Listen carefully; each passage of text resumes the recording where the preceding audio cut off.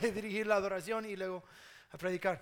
Pastor Gustavo me había pedido tomar los miércoles libres durante este mes porque tenía unas cosas que tenía que hacer en cuanto a su trabajo, su escuela, unas cosas muy pesadas, y dijo, me ayudaría mucho si podría tomar este mes libre de los miércoles. Y dije, claro, al principio dije, no.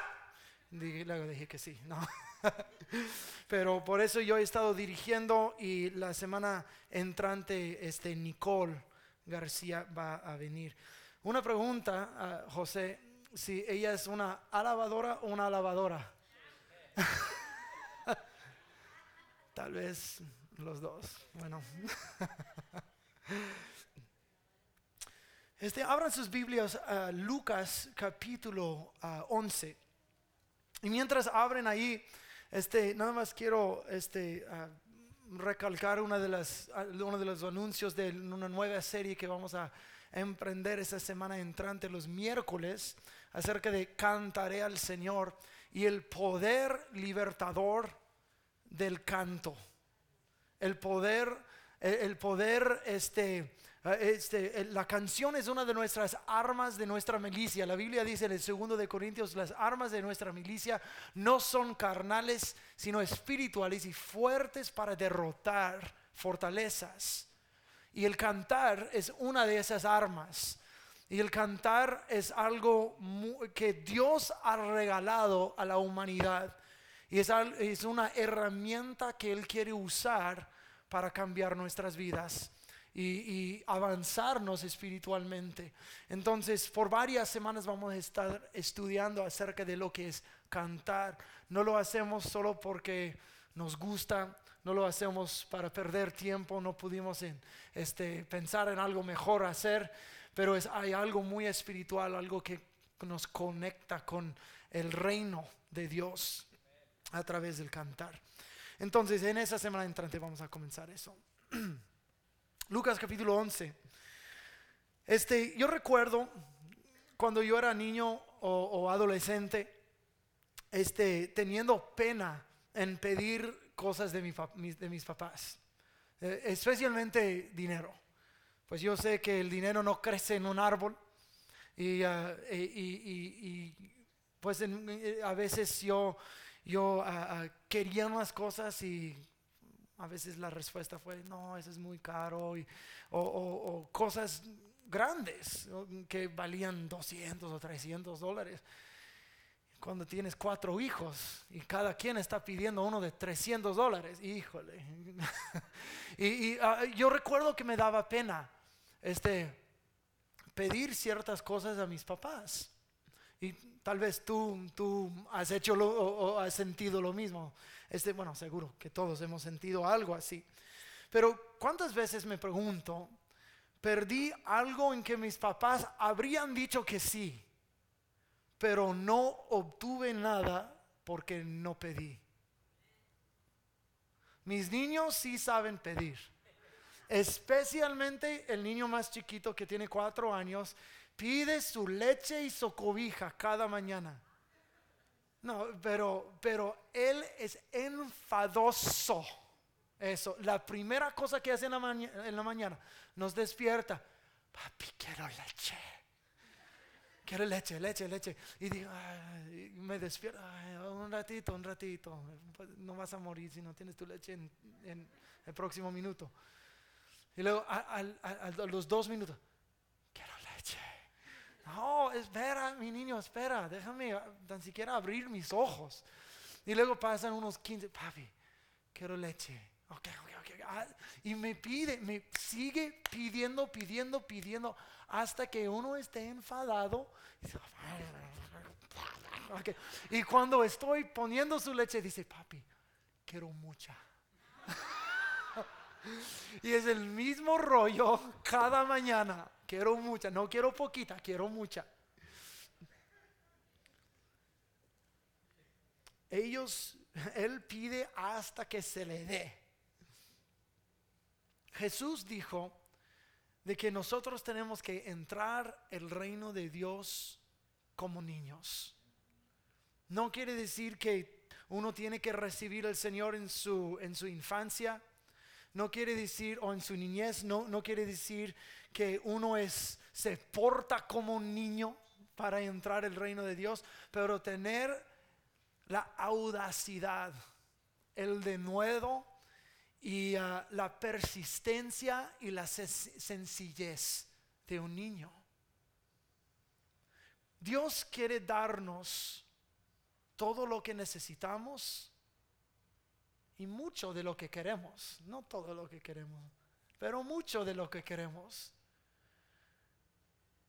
Piénsalo así. Cuando tu hijo o tu hija se te acerca y te pide algo, ¿te deleita decir que sí o te deleita decir que no? Sí. A veces tenemos que decir que no, pero a mí me deleita decir que sí. Aunque es algo no necesario, aunque sea algo un poquito caro, cada de vez en cuando, no es necesario y es más de lo que me gustaría gastar, pero solo quiero deleitarte.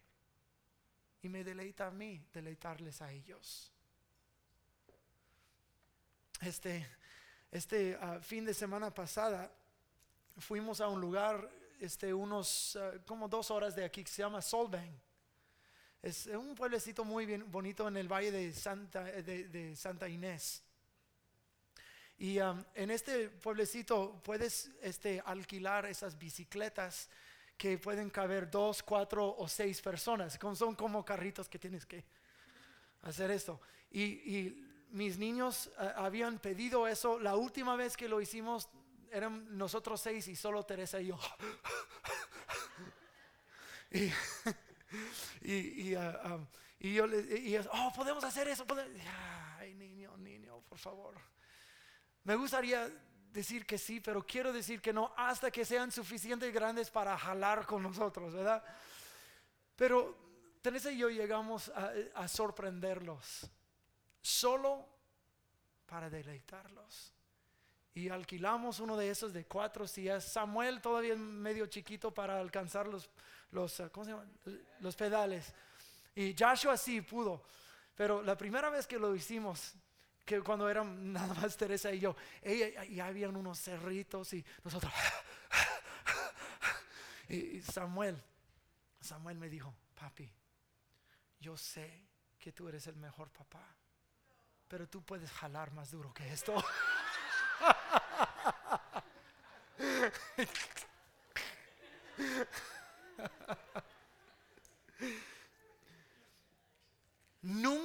Nunca hubiéramos vuelto a alquilar esta bicicletota si no fuera por la petición de mis niños. Si ella y yo estuviéramos solos, ¿para qué? No. Pero solo porque pidieron lo hicimos. Lucas capítulo 11, versículo 1. Dice: un día estaba Jesús orando en un cierto lugar. Cuando terminó, le dijo a uno de sus discípulos: Señor, enséñanos a orar. Digan esas palabras: Señor, enséñanos a orar. Así como Juan enseñó a sus discípulos. Y él les dijo: cuando oren, digan Padre. Digan esa palabra, Padre. Digan Padre. Padre, santificado sea tu nombre, venga tu reino, danos cada día nuestro pan cotidiano, perdónanos nuestros pecados, porque también nosotros perdonamos a todos los que nos ofenden, y no nos metas en tentación. Supongamos, continuó Jesús, que uno de ustedes tiene un amigo y a medianoche va y le dice: amigo, préstame 3 panes, pues se me han presentado un amigo recién llegado del viaje y no tengo nada que ofrecerle. Y el que está adentro le contesta: no me molestes. Es como yo con Caleb cada mañana. No me molestes, ya está cerrada la puerta y mis hijos y yo estamos acostados. No puedo levantarme a darte nada. Les digo que aunque no se levante a darle el pan por ser amigo suyo, sí se levantará por su impertinencia o su audacidad y le dará cuanto necesite. Así que yo les digo, pidan y se les dará, busquen y encontrarán, llamen y se les abrirá la puerta. Porque todo el que pide recibe, y el que busca encuentra, y al que llama se le abre. ¿Quién de ustedes que sea padre, si su hijo le pide un pescado, le dará en cambio una serpiente? O si le pide un huevo, le dará un escorpión. Pues si ustedes, aun siendo malos, saben dar buenas cosas a sus hijos, ¿cuánto más el Padre Celestial dará el Espíritu Santo a quienes se lo pidan? Me encanta cómo inicia este versículo. Que Jesús terminó de orar, y al terminar le preguntaron a sus discípulos, enséñanos. ¿Enséñanos a qué? Enséñanos a orar. Enséñanos a orar de la forma que tú oras. ¿Cómo te gustaría saber cómo Jesús oraba? A mí sí. Y Jesús comienza a contar unas parábolas. Los introduce al Padre Nuestro y luego cuenta unas parábolas. Pero Jesús, mira, nunca has mirado una película o leído un libro y eso está muy fresco en tu mente, y en cada cosa tú ves algo que tiene que ver con la película o la historia que te relataron o el libro que leíste. Lo ves en todo lugar porque está muy fresco en tu mente, ¿verdad? Sí, sí. Ok, ¿están conmigo? Si está fresco en tu mente, o cuando eso me ha pasado a mí cuando yo he leído un pasaje de escrituras, yo veo aplicación en cada área, en cada persona, porque eso es lo que está fresco en mi mente. Entonces sus discípulos dijeron, enséñanos a orar, y Jesús dijo, ándale, les voy a enseñar igualito como yo acabo de hacer. Las cosas que yo acabo de hacer, que están frescas en mi mente porque yo acabo de terminar. Ustedes quieren saber cómo yo hice lo que acabo de hacer, entonces yo les voy a enseñar lo que está fresco en mi mente, cómo yo oro, cómo yo pido. Y los versículos que acabamos de leer es como Jesús oraba. Me imagino. O sea, Jesús se movía en el reino de Dios donde quiera que él iba. Siempre había sanidades, siempre había milagros, siempre había sabiduría. Pero me imagino que Jesús pedía por esas cosas. En el libro de Lucas, varias veces, más que cualquier otro libro de los evangelios, nosotros vemos que Jesús se aparta. Varias veces vemos que se aparta para estar a solas con Dios, para orar durante toda una noche. De hecho, antes de elegir a sus 12 discípulos, pasó toda la noche orando. ¿Para qué crees que estaba orando? Yo creo que estaba pidiendo al Señor cuáles deberían ser mis discípulos. Y después de pasar tiempo en el Señor, pidiendo dirección, pidiendo sabiduría, luego eligió a sus discípulos. Ahora está terminando de orar. Enséñanos a orar. Ok. Primero dices esto, Padre. Me imagino que Jesús en sus tiempos a solas con el Señor pedía mucha sabiduría, mucho entendimiento, pedía milagros, citas divinas. Y pedía por su pueblo Israel, pedía por sus discípulos. Me imagino que él pedía por las cosas que más caracterizaban su ministerio. Entonces, ¿por qué nosotros no podemos pedir por lo imposible? Pedir por milagros. Como Armando nos dirigió, pedir por nuestros hijos. Los que están en los caminos de Dios, estamos orando, rodeándolos con un vallado de fuego. Y los que no están, vamos a clamar y pedir y pedir y pedir hasta que algo suceda en sus vidas. Yo quiero que cada uno de nosotros crezcamos callos aquí en las rodillas. Como dijo un tío a mi esposa, nunca he visto una mujer tan feliz con un callo. Sí.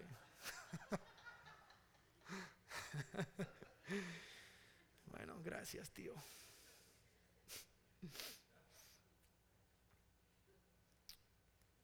La imagen de todo este pasaje es la imagen de un padre.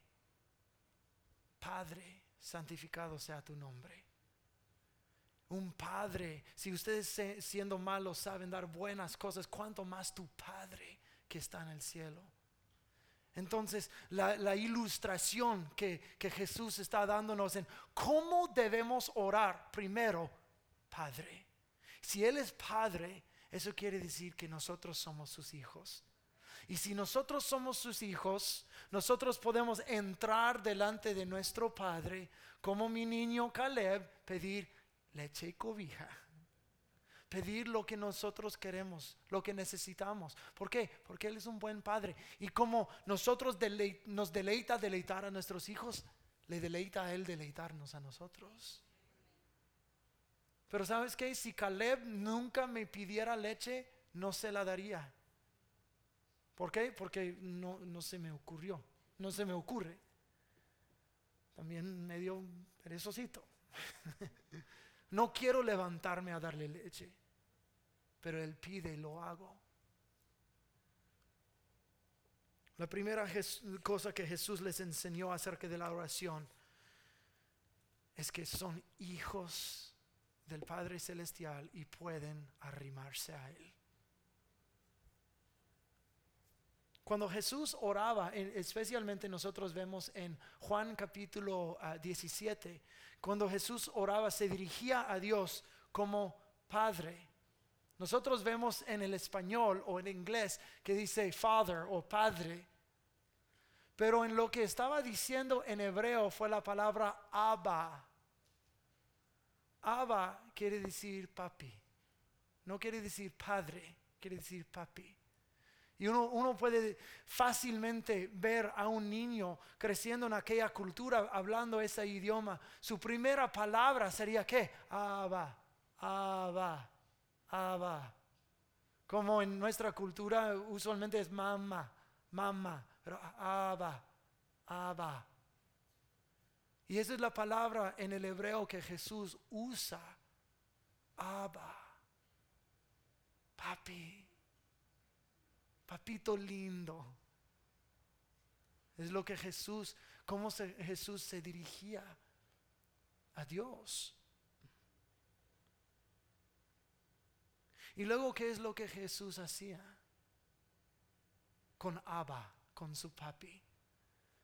Me imagino, según la parábola que Él contó, Él pedía y pedía y pedía y pedía, hasta que resultó todo lo que él necesitaba. El amigo que pidió pan en la medianoche, él recibió cumplió su petición por medio de su denuedo y su persistencia y su audacidad. La medianoche es el mejor tiempo para ilustrar el deseo de uno de rehusar una petición. Jesús no está diciendo que tienes que rogar y rogar y rogar hasta porque Dios no quiere contestar o Dios rehúsa contestar y tenemos que enfadarle a Dios hasta que nos dé. Y Dios es como el padre que ok, te lo voy a dar. Y no está ilustrando que así es Dios. Pero está ilustrando la persistencia de oración. ¿Cuántos de ustedes, cada oración que tú has hecho en tu vida, resultó una respuesta inmediata? ¿Cada oración? Yo vi varias manos. Órale, tú deberías estar predicando. La realidad es no, como Armando nos contó de sus hijas. ¿Cómo me gustaría después, y más a Él, que después de una sola oración ya todo se arregla? Pero muchas cosas en la vida no suceden así. Entonces, y no es que Dios no escuchó. Dios sí escucha y Dios sí está en movimiento.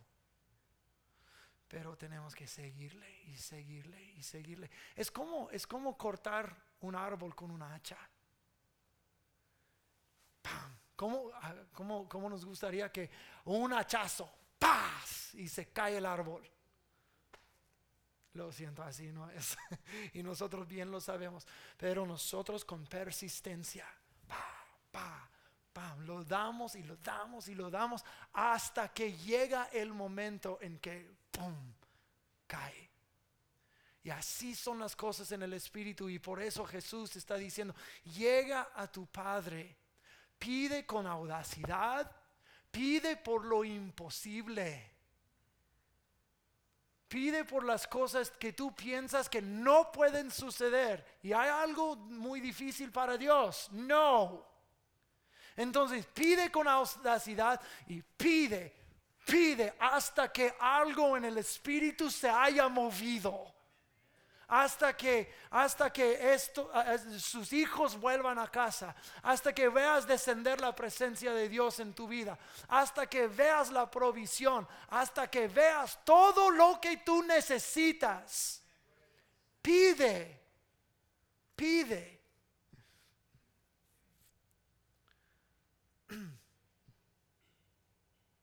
Entonces dice: pide y se te dará, busca y hallarás, y toca y la puerta se te abrirá. Esas son las tres cosas que Jesús dijo: oren así, Padre, y luego el Padre nuestro. Pide con audacidad, y luego hay una promesa, porque cada quien que pide recibirá. Esa es una de las promesas favoritas mías de toda la Biblia.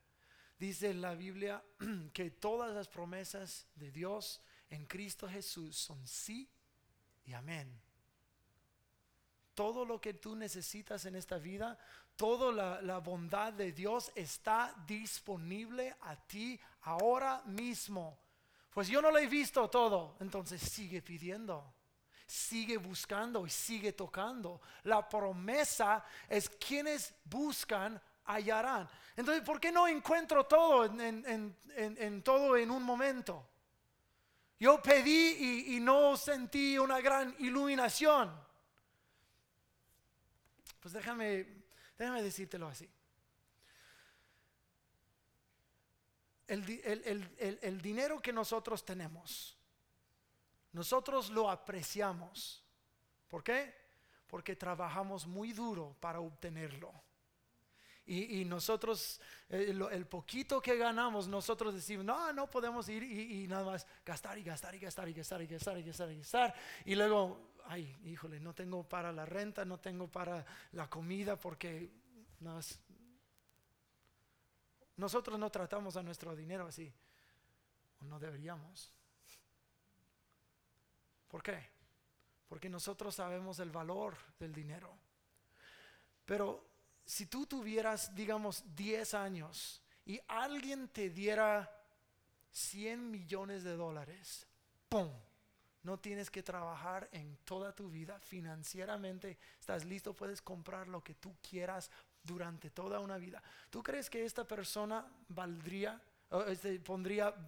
valor al dinero que tiene? No. Él no tuvo que hacer nada, no tuvo que buscar, no tuvo que trabajar, no tuvo que ahorrar.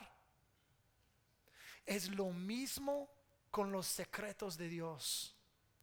Es lo mismo, porque ¿qué estamos buscando? Estamos buscando su reino, estamos buscando sabiduría, estamos buscando respuestas, estamos buscando entenderle más. Y si Dios de la misma forma: mira, tengo mi bolsa de todo mi reino, entonces pediste: ay, Diosito, me gustaría. Ok, tienes todo. Perdón, mamá, perdón. Tienes todo, entonces, no. Es igual como es en el físico, es en el espiritual. Con razón Jesús dijo, a quienes tienen más tendrán. Si eres fiel en lo poco, tendrán más. En la parábola de los talentos, ¿qué es lo que dijo? Dijo, el que tuvo 10 talentos porque multiplicó sus talentos, y el que solo tuvo un talento y no hizo nada, dijo, quítanle el que tiene uno y dáselo a el que tiene 10. Pero había otro que tenía 4. Digo, pues ¿por qué le diste el talento al que tenía 10 en vez de el que tenía 4? Dice, porque el que tiene más se le dará. Eso no quiere decir que los ricos se enriquecen y los pobres se empobrecen. Lo que quiere decir es, a la medida que tú buscas, se te dará. A la medida que tú pides, se te dará. A la medida que tú tocas, esas puertas se te abrirán. Si pides un poco, Dios responde conforme a lo que le has pedido. Si pides poco, te da poco. Si pides mucho, te da cuanto tú quieras.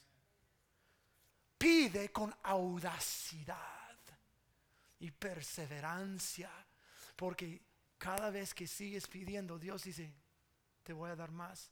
¿Quieres más? Pide, te doy más. ¿Quieres? Pide, te doy más. Pide, te doy más. Cuando dejas de pedir, deja de dar. Hasta dice así en el libro de Santiago, no tienes porque no pides. Eso es el punto de lo que Jesús está diciendo acerca de cómo Él oraba. Enséñanos a orar. Primeramente, ven a tu Padre. Número 2, pide con audacidad y perseverancia. Y número 3, cuando pides, hallarás. Cuando buscas, hallarás. ¿Me están entendiendo? Eso es porque cuando nosotros venimos cada miércoles, tomamos tiempo para orar en círculos, tiempos para orar por la sequía, por nuestros hijos, por nuestra iglesia, por los sucesos del mundo, los sucesos de nuestra ciudad. ¿Por qué? Porque queremos ver la totalidad de lo que Dios tiene para nosotros, pero no vendrá si nosotros no pedimos. ¿Me están entendiendo? ¿Sí?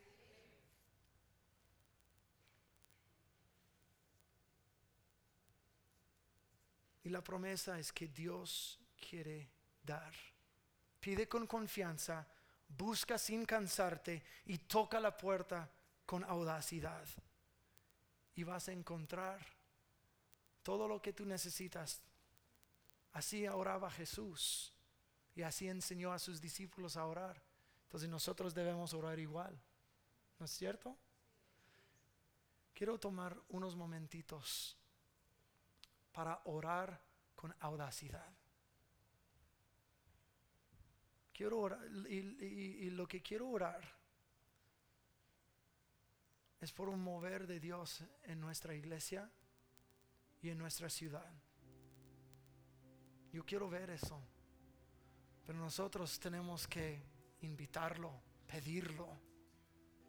Voy a pedir que nos pongamos de pie.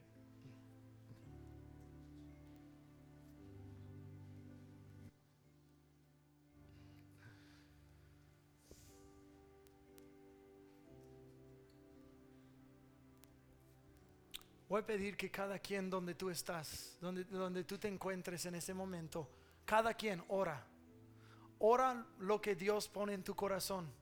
Ora por su presencia. Ora por un mover. Ora por salvaciones. Ora por vidas transformadas. Ora por los milagros del Espíritu Santo a ser manifiestos aquí.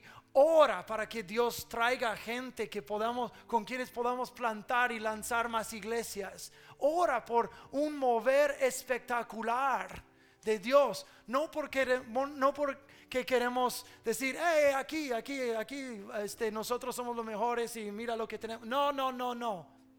Es el superficial. Queremos lo que Dios tiene y Dios está dispuesto a dar, entonces vamos a pedir. ¿Sí? Si Dios quiere dar, yo voy a pedir. ¿Sí? Entonces, cada quien donde tú estés, comienza a levantar la voz y orar y clamarle al Señor por su presencia entre nosotros. Levanten la voz, no queden callados. No queden callados, pero levanten la voz. Ok, alto por un momento, por favor. Con audacidad viene tenacidad. Escuchen, con audacidad viene tenacidad. La persona que estaba tocando la puerta de su amigo en medianoche, Señor, no, ¡hey! ¡Abre! ¡Hey! ¡Necesito algo! No quiero, ni modo, ven. Con persistencia, con audacidad viene una tenacidad. Y no quiere decir que gritar o hacer locuras es lo que hace venir la presencia de Dios. Pero hay una postura física que nosotros podemos hacer. Decir, Señor, estoy en serio. Yo quiero tu presencia. Yo clamo por mi familia. Si alguien estuviera robando a tus hijos, no estarías, Señor, esos son mis hijos, por favor no los toques. No, estarías como un remolino de uñas y dientes. Sabe Dios lo que serías capaz de hacer para defender a tus hijos. Pero la realidad es que el diablo viene a hurtar, matar y destruir tus hijos. Pero pedimos al Señor, Señor, por favor, amén. En vez de decir no al diablo. Yo recuerdo cada domingo nosotros caminábamos a la iglesia porque vivíamos muy cerca. Y nuestro vecino tenía unos perros feroces. Y un día yo tenía unos 6, 7 años máximo, y estuvimos caminando y saltó uno de los perros a la barda y nos dio un susto y nos dio así. Y mi mamá hizo así, dijo, ¡tú vete! Y este perro saltó de regreso. No estoy bromeando, así pasó. Pero no, señor perrito, no haga. Con audacidad viene una tenacidad. Levanta la voz y no quedes callado. Levanta la voz. Deja oír tus palabras. No estoy diciendo que tienes que gritar como loco, pero sí, alza la voz tan siquiera un poco. Con audacidad viene una tenacidad.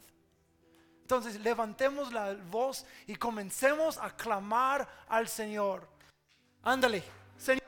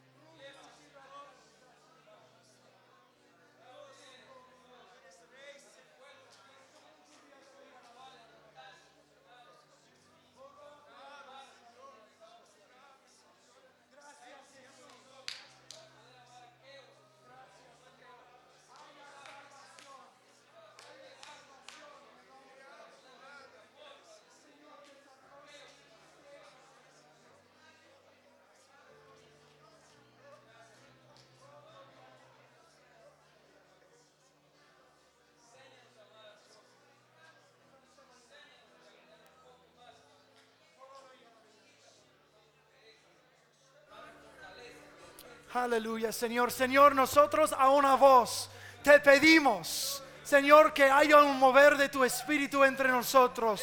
Señor, que seamos un pueblo, crécenos, Señor, para ser un pueblo adorador, un pueblo intercedor, un pueblo guerrero, Señor, un pueblo evangelístico, en el nombre de Cristo Jesús, un pueblo lleno de tu Espíritu Santo, un pueblo, Señor, con valentía, Señor, de compartir tu palabra, de mover en los dones del Espíritu Santo. Señor, que seamos un pueblo de pureza y de santidad, Señor. Que seamos un pueblo de arrepentimiento. Un pueblo, Señor, que pelee por nuestras familias. Un pueblo con hijos sanos. En el nombre de Jesús. Señor, guarda nuestros hijos. Guarda nuestros matrimonios. En el nombre de Jesús. Declaramos la promesa en tu palabra que ninguna arma forjada contra nosotros puede prevalecer. En el nombre de Cristo Jesús. Señor, nosotros pedimos por cónyuges que estén extraviados, que vuelvan en el nombre de Jesús. Señor, niños, hijos e hijas que estén extraviados, que vuelvan en el nombre de Jesús.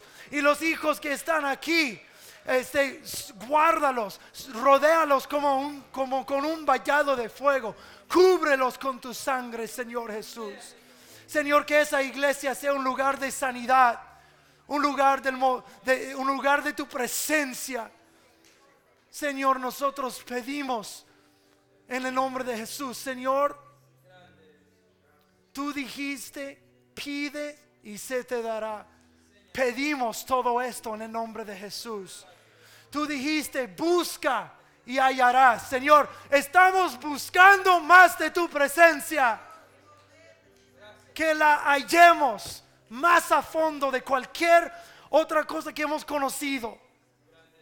Tú dijiste, toca y se te abrirá las puertas. Estamos tocando las puertas del cielo, pidiéndote, ábrenos las puertas al ministerio mayor. En el nombre de Cristo Jesús, ábrenos las puertas que ningún hombre puede cerrar. En el nombre de Jesús.